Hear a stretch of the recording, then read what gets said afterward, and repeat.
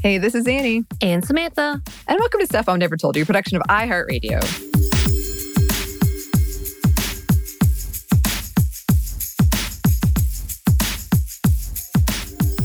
And welcome to our sub-segment, Fictional Women Around the World. A very popular sub-segment, I'm going to say, even though I have no proof to back it up. It is. I agree. Thank you. Since this falls in Pride Month, I wanted to highlight a Black queer woman in the fictional world. So we're going with Black Lightning's Anissa Pierce, a.k.a. Black Thunder, and briefly Blackbird, played by Nafessa Williams, widely regarded as the first Black lesbian superhero on network television. And disclaimer, I'm not super familiar with Black Lightning, though they used to film on my street pretty regularly, and that was always really cool. But it seems like something I'd be super into. I just don't really have TV anymore, so I gotta find stuff on the onlines. It's on Netflix. Yes, I think it's about to leave Netflix, though. Ooh. Or either the fourth season is about to come. I saw some Netflix news about it. Those are two opposite things, Annie. I know. I can't remember which it was, but it was one of them. And we are going to mainly focus on the show here, but we'll have some comic stuff in there. I was toying with doing Black Widow, but we already talked about her in our Female Assassins episode because the movie is about to come out as we record this. Or Riley from The Last of Us, but I figured I should mix it up a bit because we've only had, I think, 4 of these and 2 have been The Last of Us. So you love what you love, and it's fine. I do. Thank you. So Black Lightning is a CW show based on the DC comics of the same name that is part of the Arrowverse. And of all those shows, I've only seen Arrow and The Flash. I will say that. Mm-hmm. It first aired in 2018 and ended in 2021 and takes place in Freeland, Georgia. Through its tenure, it received critical acclaim. And yeah, they have gotten a lot of accolades, I think. It follows Jefferson, Anissa, and Jennifer Pierce, Dr. Lynn Stewart, and Gamby as they navigate social justice issues and superpowers. There are themes of family, organizing, male privilege, white feminism, racism, police brutality, and Black women as courageous leaders. Anissa is the oldest daughter of Jefferson Pierce and Lynn Stewart and sister to Jennifer. She is a medical student, teacher, activist, lesbian, and nerd, on top of being a meta-human and a superhero. She's smart, justice-oriented, determined to help others, strong, competent, unwavering in her beliefs. As she develops her powers of invulnerability, strength, stomp shockwaves, which are awesome. I saw some of those. Thunderclap, accelerated healing, and an ability to increase her density. She's at first unaware that her dad is a superhero. And she discovers her grandfather had been investigating side effects of a vaccine called Green Light that resulted in some people getting powers. Very reminiscent of Tuskegee. She whips up a temporary superhero getup, something that later gets updated to her official Thunder suit. She works on her powers as her sister shies away from her own powers, at least at first. So in the comic, her father wanted to keep her from the superhero life, and he made her promise to graduate college before deciding whether or not that was a life she wanted to pursue.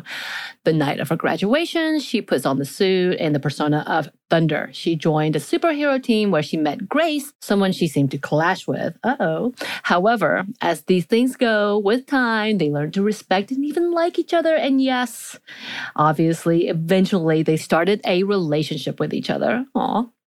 Her father tried to get her to quit the team, but she refused. And after a mishap with Batman and Batgirl that led the team into a booby trap, Anissa suffered brain damage and fell into a coma. So interesting when all these comic characters interact. Crossover. Yeah, so that's one of the things about the Arrowverse. I don't watch, like I said, any of them really, except for The Flash is my go-to. I still love The Flash.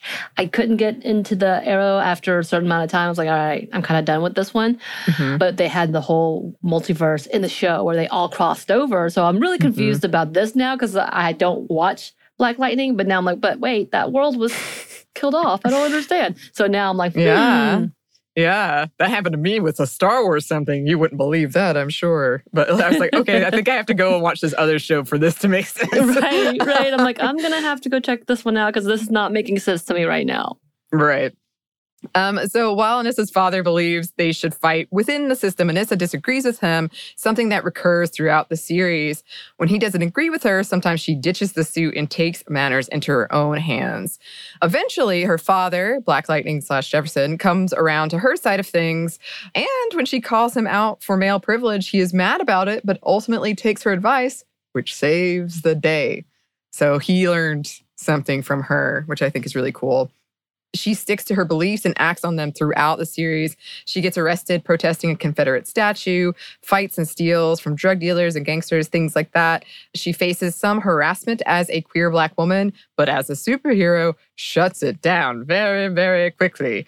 There are some interpretations that the superhero storyline parallels the lesbian storyline, an identity that many have felt or feel has to be kept secret. Her family was very supportive of her when she came out, however. So she's in a steady relationship with Grace, a woman of color and a shapeshifter dealing with some serious trauma and PTSD. They're both caring and devoted to each other, and they end up getting married. Viewers got to see Anissa change from a very cautious lover to someone who is entirely open and in love. Quote, and I believe this is one of her lines, "I don't care that you're a leopard or an old man or a shapeshifter. I love you." Aww. Yeah. I know that reading was not great, but in a very dramatic fight, Anissa had to knock out a mind-controlled Grace and put her in a coma. My gosh, lots of people in comas. Yeah. Yeah. And this, when I was researching this online, young people and Black people and queer people and any intersection therein felt like this was such a powerful story for them that they hadn't seen, and that they had this relationship between Grace, who's also a woman of color, and Anissa, who's a lesbian, and seeing that growth and seeing them stay together, that it was very beautiful and moving. And yes, this character is one of a very annoyingly small handful of Black queer characters on broadcast TV, a number that is actually going down according to a 2017 GLAAD survey. So we need more characters like this. Yeah, we've talked about the power of representation and how important it is.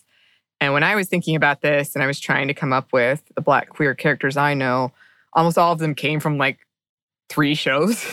Right. Like, I know there are more, but those were just the ones that came to my mind. And then when you're talking about like superheroes in this world and the fact that she's like the first Black lesbian superhero, and it's, you know, it's 2021 as we're talking about this. It was earlier when the show came out, but yeah, we need more than that. Yeah. I think what's so funny is that they do seem to have this awful level of like tokenism in which they just have a handful that we can't exceed this because that's excessive. And that exceeding is like 1% of the entirety, if that. And they're like, no, we did it. It's fine. Everything's fine. And literally patting themselves on the back about how they've done such a good job in representation. And don't get me wrong, I think DC has done a better job than Marvel in this manner. Like they're bringing in more and more and actually featuring them. Right. As opposed to what's happened with a lot of the Marvel stuff, which they barely... I guess they do have one. And they just introduced Monica Rambeau. I don't know if she's queer, though. Is she? Did they say whether or not she was? They don't say, and I don't recall her being queer in the comic books, but that doesn't mean she wasn't. It's been a long time. But, and those things change all the time. It does. But the fact that they finally introduced one, but it's gotten to this year. Like, here we go. We got one. And I mean that as their tokenizing is seemingly. Hopefully it's not, and hopefully they will grow and it is bigger and they're just correcting mistakes and we'll see more. Yeah. And she won't be the token for that universe. But yeah, it's sad.